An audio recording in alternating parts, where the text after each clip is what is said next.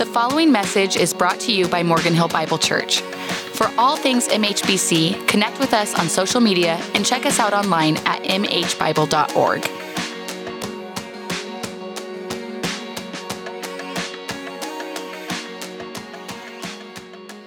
When I was a junior in my undergraduate degree, a friend's parents invited me and alongside a bunch of us to their house to have a home-cooked meal for a bunch of poor college students. And I don't know about you guys, but that was an amazing opportunity. Eating college dorm food is not the greatest. But as we were there, I got the opportunity to spend time with her father. And as we were just kind of spending time together, he eventually said, Ricky, this book that I read was a huge blessing upon my life, and I think it'd be good for you. So I take the book and read it. And I remember back then, 25 or 15 years ago, that it was a blessing to my life. Unfortunately, I don't remember much of the book today.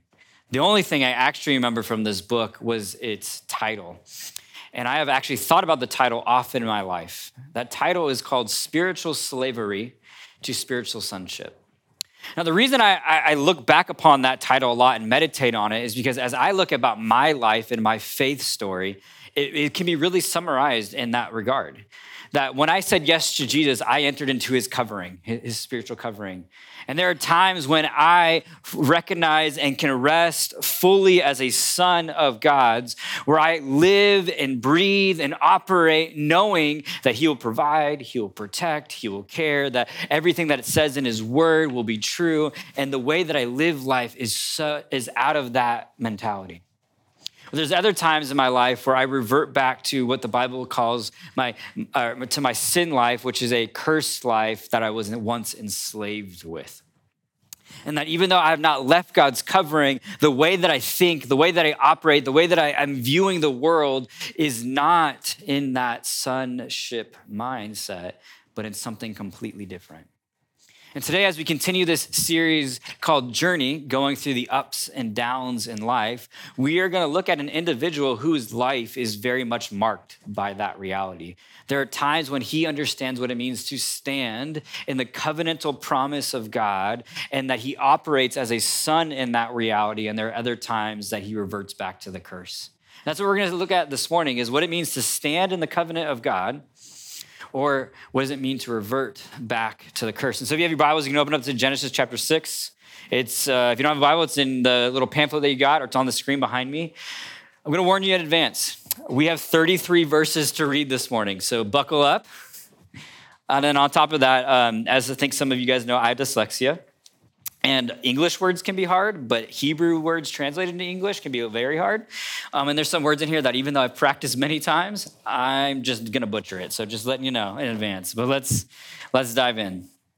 It says, now there was a famine in the land, beside the former famine that was in the days of Abraham. And Isaac went to Gerar, to the Abimelech king of the Philistines. And the Lord appeared to him and said, do not go down to Egypt. Dwell in the land of which I shall tell you. Sojourn in this land, and I will be with you and bless you.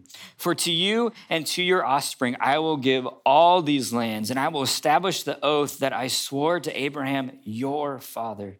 And I will multiply your offspring as the stars of heaven, and will give to your offspring all these lands, and in your offspring all the nations of the earth shall be blessed. Because Abraham obeyed my voice and kept my charge and my commandments and my statutes and my law. So Isaac settled in Gerar. And when the men of the place asked him about his wife, he said, she is my sister, fearing to say my wife, thinking lest these men of the place should kill me because of Rebekah, because she was attractive in appearance. And when he put there a long time, Abimelech, king of the Philistines, looked out the window and saw Isaac laughing with Rebekah, his wife. And so Abimelech called Isaac and said, behold, she is your wife. How then could you say she is my sister? Isaac said to him, because I thought, lest I die because of her. Abimelech said, what is this you have done to us? One of the Philistines might easily have lain with your wife, and you would have brought guilt upon us. So Abimelech warned all the people, saying, whoever touches this man or his wife shall surely be put to death. And Isaac sowed in the land and reaped in the same year 100-fold. The Lord blessed him, and the man became rich and gained more and more until he became very wealthy. He had possessions of flocks and herds and many servants, so that the Philistines envied him. Now the Philistines had stopped and filled with earth all the wells that his father's servants had dug in the days of Abraham, his father. And Abimelech said, "Go away from us, for you are much mightier than we." So Isaac departed from there and encamped in the valley of Gerar and settled there. And Isaac dug again the well of the waters that had been dug in the days of Abraham his father, which the Philistine had stopped after the death of Abraham. And he gave them the names that his father's servants had given them. But when Isaac's servants dug in the valley and found there a well of spring water, the herdsmen of Gerar quarreled with Isaac's herdsmen, saying, "The water is ours." And so they called the name of the well Esk, because they contended with him. Then he dug another well and quarreled over that also. And so he called the name Siddah. And he moved from there and dug another well and did not quarrel over it. And so he called its name Rehoboth, saying, "For now the Lord made room for us, and we shall be fruitful in the land." From there he went to Beersheba, and the Lord appeared to him that same night and said, "I am the God of Abraham, your father. Fear not, for I am with you, and I will bless you and multiply your offspring for your servant Abraham's sake." So he built an altar there and called upon the name of the Lord and pitched his tent there. And there Isaac's servants dug a well.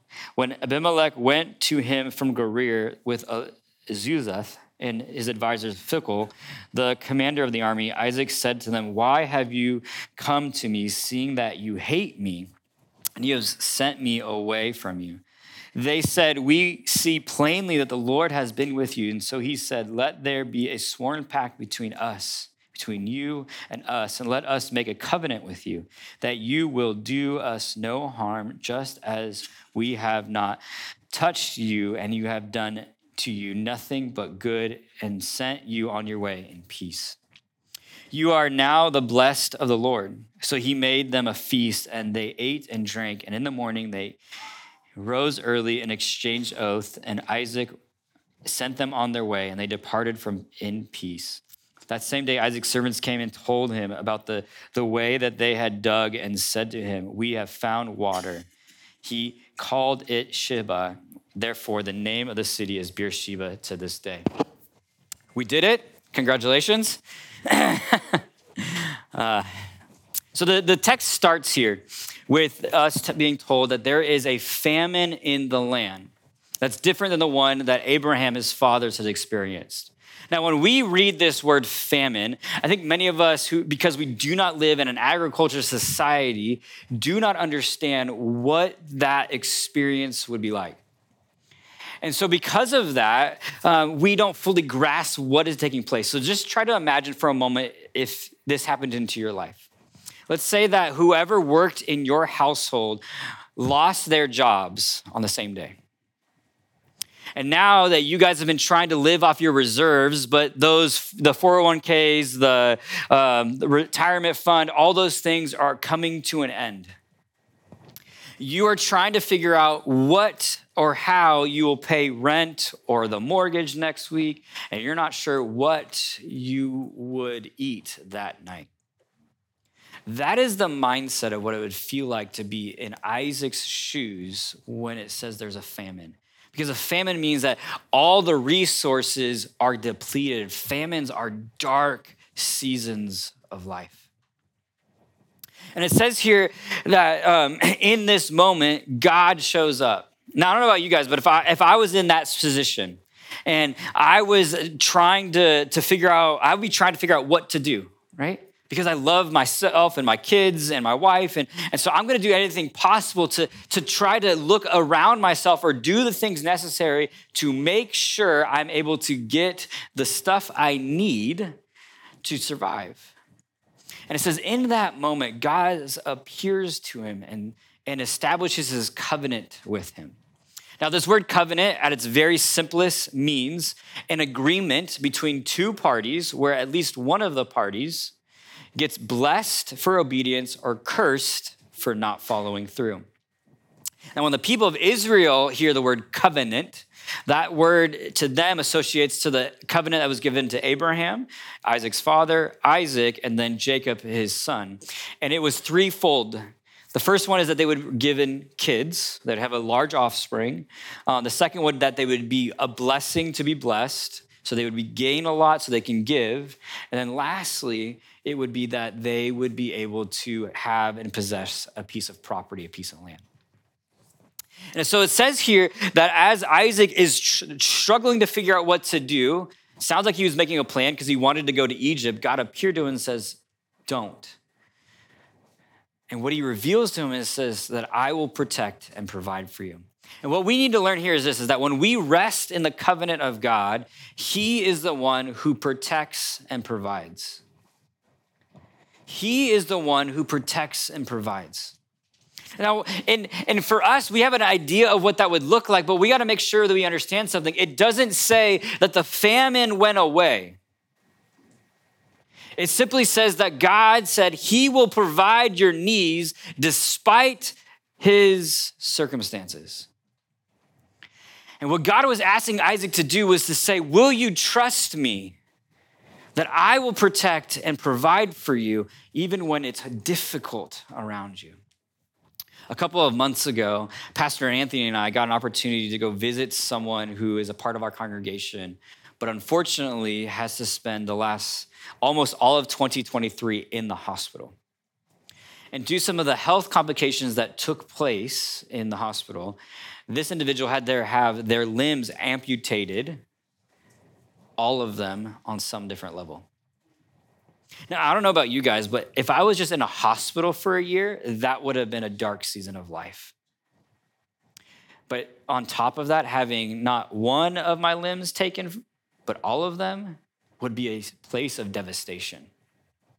And when Anthony and I were driving up there and talking, kind of praying about our situation, we had an expectation of what we would be walking into. That we would be going there to uplift and to remind this individual about the goodness of God and his faithfulness. And even though circumstances are difficult and hard, like he is still over everything. But when we entered into this room, Anthony and I were shocked at what we experienced.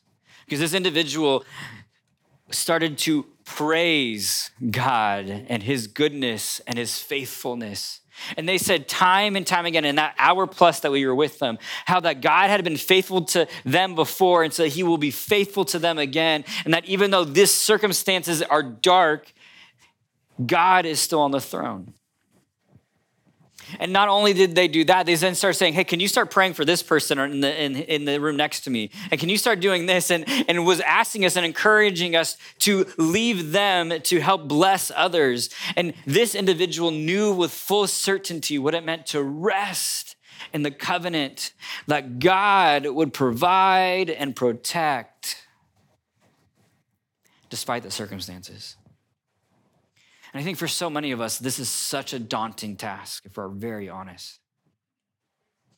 When we're faced with a difficulty in our marriage, or when our job security isn't there, or when our family is going through turmoil or frustration, and there is a dark season upon us, we aren't quick to praise God. But rather, we're more likely to revert to the curse, which is that a cursed life is saying, I have to protect and provide. What it says here in verse 6 is something that you'll probably just kind of zoom by because it doesn't seem like the big deal. But it said that so Isaac settled in Gerar. And you might be thinking, why is that such an importance? But in verse 3, God told Isaac that he is called to sojourn in the land. Now, this word sojourn means to wander, but with intentionality, that i.e. that God would take them from one location to the next, to the next, to the next, that he would be faithfully providing for them. And so they needed to be obedient to him walking and stepping through this. And yet what we are told is that Isaac did what? He settled. Meaning he wasn't faithful to God's request. Instead, he took charge and settled in a place. And when he settled there, what do we see take place is that he had to lie and manipulate the people around him because he was afraid of them. And not only did he do that, he also mistyped and misjudged the individuals around him. And so often when we revert to the cursed life, when we start looking inward to ourselves and not looking outward, we will have to start to lie and to manipulate, and we will stop seeing things for the way it's meant to be because we are looking inward instead of actually believing in God's covering and looking outward. And so we do what we need to do to make sure we get a leg up in the business. And maybe do something a little shady or not so true because we're nervous about what could or could not happen. And so we're trying to protect ourselves and our family. And in the process, we start stacking up things that eventually come to haunt us. Because as we are told here, is that eventually Isaac's lie catches up to him. It says that the king of Abimelech looks upon his wife, or looks upon Isaac and Rachel, and they're laughing together, what it says in the ESV. In other language, it says caressing. Whatever the case, it's this intimate moment that he had with his wife, and the king looked upon him and said, "You have lied to me." And what Isaac thought was going to happen was that they were going to be barbaric and kill him for that. But what actually happens is the king acts more in line with God's way than Isaac was acting. Where the king, instead of killing him for his wife, honored his marriage and said anyone who was to touch him would be killed because of it. The king told him to live the exact opposite of did exact opposite of what Isaac thought would take place. And it is so difficult for us to believe that this is the reality of our world because so many of us operate in this cursed life. Now, you might be thinking to yourself, yeah, I don't do that. I've never told anyone my spouse was my brother or sister. That's just weird. You're right. That is a little weird. What's even more weird is that his father did this. Abraham did this to the same kingdom in the same place. So it's a little not weird. But what are these two men doing? What they're saying is, God, I trust you in some areas of my life, but not others.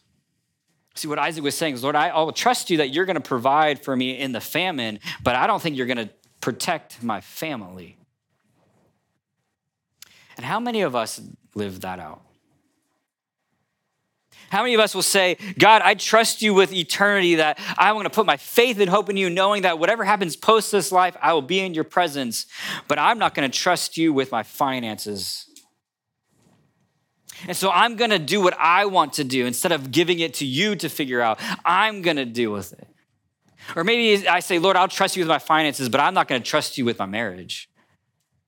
Or I'm not going to trust you with my retirement or my kids or my grandkids. And so we have an area in our life where we go, that's mine. And when we we revert back to the cursed mentality, we have to do the protection and the provision. And we aren't good at that. But when we stand firm in the covenant of God, he provides and he protects for us. And so the story continues. It says then in verse 13 that Isaac sowed in the land and reaped in the same year 100-fold, and the Lord blessed him. So I got an orange. And so let's just imagine this is what he did. So Isaac puts this orange into the ground, and it says that God then starts to multiply this. So the point in which it's 100-fold. Now, not only does he gain the food crop from the land, but also we are told that he gains flocks and herds. Now, what the Bible is trying to get us to understand is what his effort was, very little, was the production was solely from God. And what it's trying to get us to understand here is that God was being faithful to the covenant, that he would bless him. And Isaac's role was to then do what? Was to bless others. So to give an understanding of what he kind of had, I don't know if you guys know the difference between a flock and a herd. I didn't. I looked it up. A flock is anything under 100. A herd is anything over 100, all right? And it says that he had flocks and herds, became very wealthy. Now, most of them, they operated in sheep and goats. And so just to give a perspective, a single goat today produces roughly 40 pounds of meat, which will provide the average American family 2.5 months worth of food. And so one herd would have lasted Isaac a quarter, if not almost half of his lifetime, if that herd did not ever produce again. But that was just one of them. He had multiple herds and multiple flocks and a large crop. What the Bible was trying to get us to see is God was overwhelmingly bless him because he wanted him to then ask who needs support. And what he wanted him to do with this is to live a life of generosity. And when we rest in the covenant of God, we experience a life of generosity because we have been given much, and so we will give much.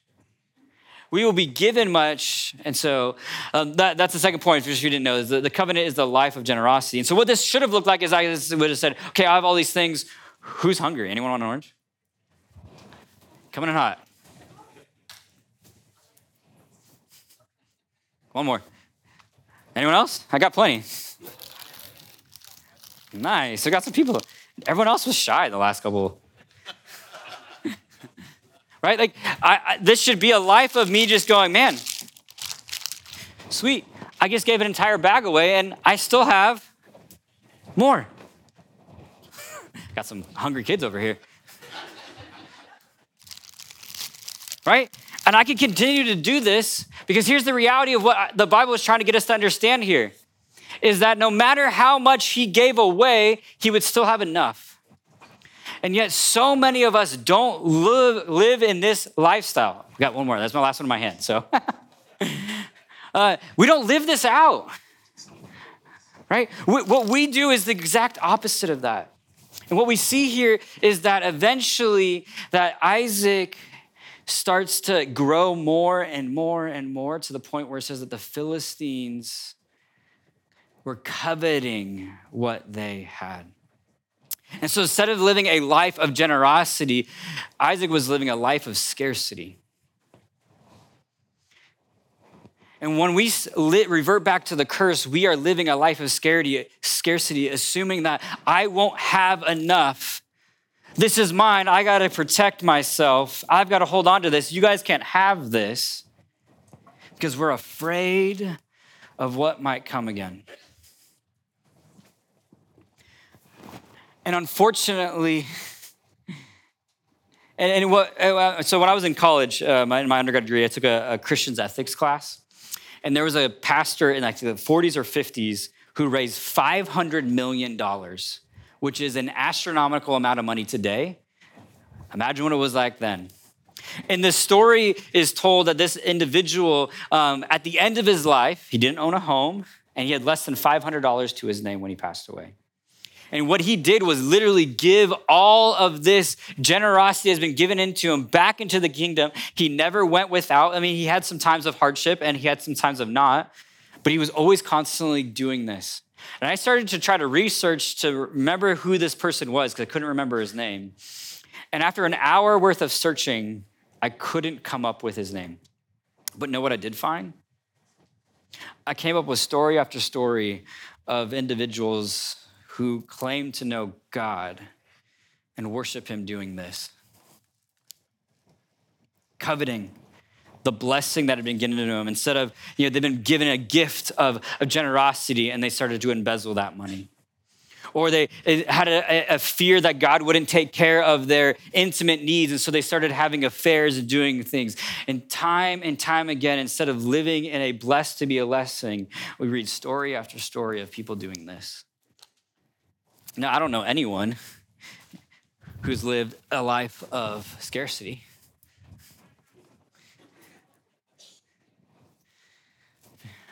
Now, a couple years ago, this was like one of the hottest coveted things you could get.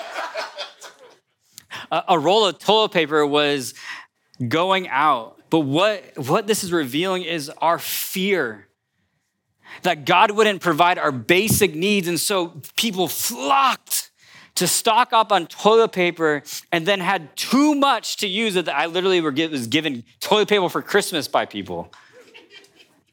Because they lived in this mindset that said, I'm not going to be taken care of, so I will have to take care of myself.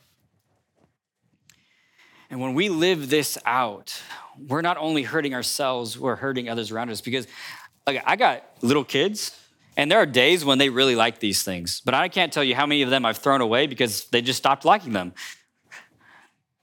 And even though I had all this to have, I wasted it because it wasn't being used properly.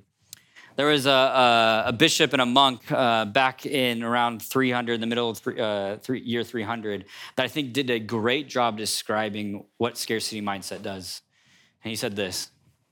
He says, if one who takes the clothes off another is called a thief, then why give any other name than to the one who can clothe the naked and refuses to do so? The bread that you withhold belongs to the poor. The cape that you hide in your chest belongs to the naked. The shoes rotting in your house belong to those who go unshoothed. When we live in a mindset of scarcity, we aren't actually getting to operate in what God wants us to do, which is to live a life of generosity. And for so many of us, when we hear generosity, we instantly go, oh, that must mean I got to give more of my paycheck. And don't get me wrong, that's a part of generosity, but that's not the fullness of generosity. Generosity is a heart posture that says that I will give of my time because I've been given ample from God. I will give of my resources because God has given me those resources. It's a lifestyle that says that I have a never-ending supply into me, and so I will have a never-ending supply coming out of me. But when I revert back to the curse, I forget that I have a never-ending supply into me. And so I just start wasting the things I've been gifted. So many of us need to recognize that there's areas in our lives that we are wasting what we've been given because we are reverting back to the curse instead of resting in the covenant. And when we revert back to the curse, what we see is it produces something. There's a byproduct for living out in that curse, and that curse is isolation and turmoil. God told Isaac in the covenant that he was called to be a blessing, to support and uplift all these people. And what did the king come to him and say? Get out. You're too powerful for us. And the king pushed him out of his community. And as he's being pushed and forced out of this community, he is experiencing turmoil after turmoil after turmoil as he's trying to find resource. People start fighting over the water and the land. And when we live in an insulated world where we are focusing in on ourselves, we actually start to produce turmoil and isolation in our life. And it's so sad as we see as we get older and older in life, we have less and less friends. We seem to be in more and more arguments. It's because we're not living in this blessed life that I've gotten stuff, I can give stuff. We're holding on to those things, and that produces coveting and envy and frustration. And so eventually Isaac is pushed and pushed and pushed. Now, when you get to this moment, you'd think to yourself, at least I'm going to think to myself, because it's probably how I act, was that you would think God would look upon him and say, I'm done with you. I'm done with you. You have not been faithful at all to what I have said. You have been disobedient to me. You're not blessing and to bless others. You didn't sojourn. You weren't trusting me, so I'm removing myself. But instead says that God reminds him of whose he is.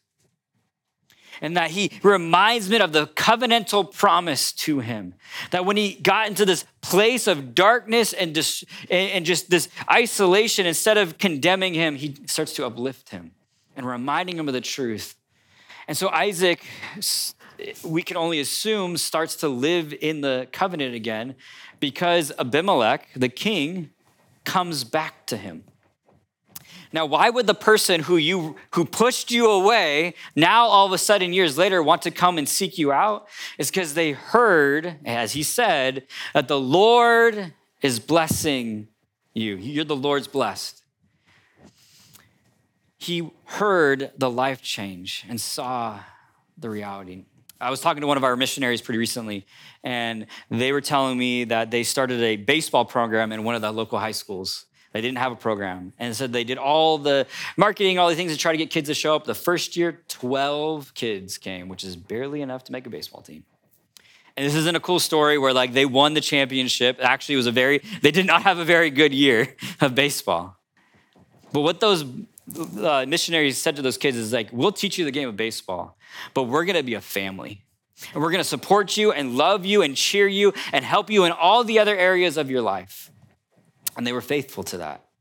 And the next year when baseball tryouts came out, 240 boys showed up to try to learn a game they had never desired to learn before because they believed that if they needed to receive the peace, the community, the friendship that they were starving for, that they would be willing to do the work of learning baseball.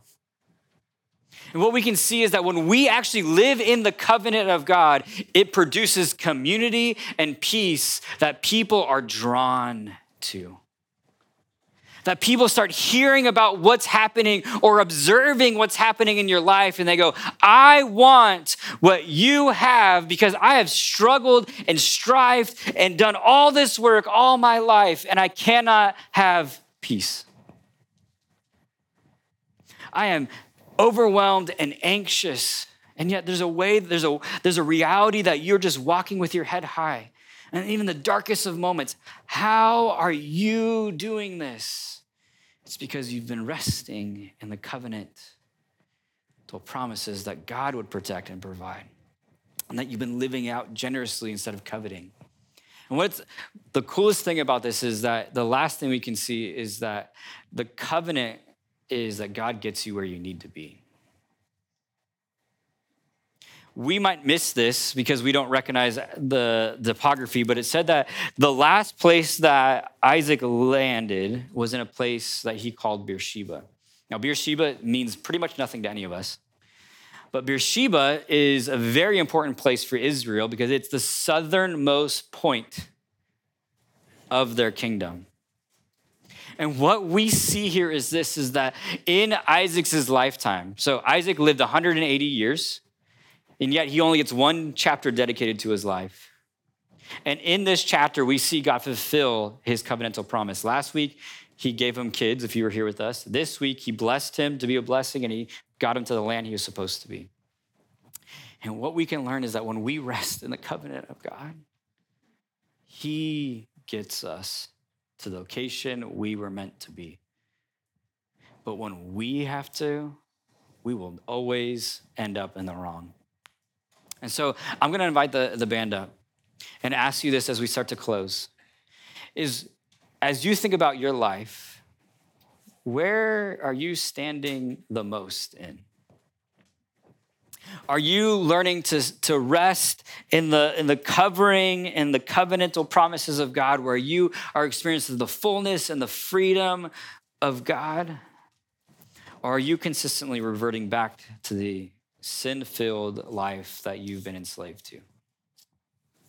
And the band's gonna give you a couple of moments just to sit and listen.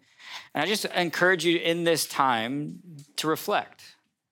And maybe you've never said yes to Jesus, and you have no idea what this would look like. And in this time of reflection, would you just ponder and wonder, and maybe even for the very first time say, Lord, if you really are God of the universe and those things are true about you, I'll serve you. But take this time and ask, God, where do I need to repent? Where do I need to turn back to your truth because I've reverted back to my old habits?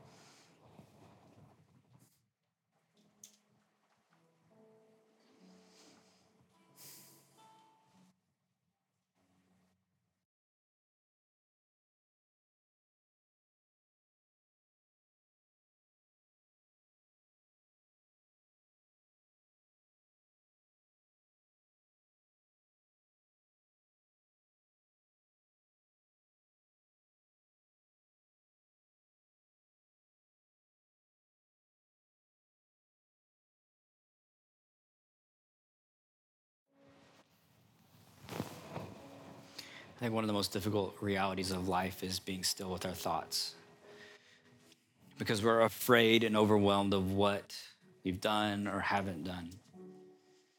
And as we got to see here this morning, God doesn't punish us in those moments, but he reminds us of his character.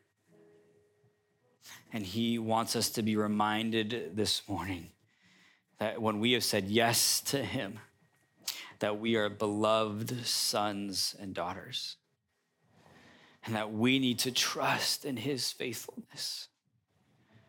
That despite our circumstances, that God has provided and he will provide again.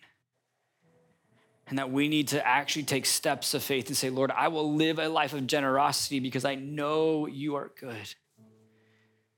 And so God, let my generosity be seen as the community around me is blessed and walks in peace because of it. And so, Lord, we just ask that you would help us. Would you help us to be people of peace because we're resting in your covering? And God, for the areas in our lives where we're not allowing you to be in control, would you forgive us? And would you remind us, and would you gently bring us back? Because God, we want to be a people who are loved and adored by you because we are obedient and trustworthy. So God, we love you for this. We give you this time. In your name we pray. Amen. Thanks for listening. Continue the conversation with us on social media. Never miss a message and subscribe to our podcast on iTunes.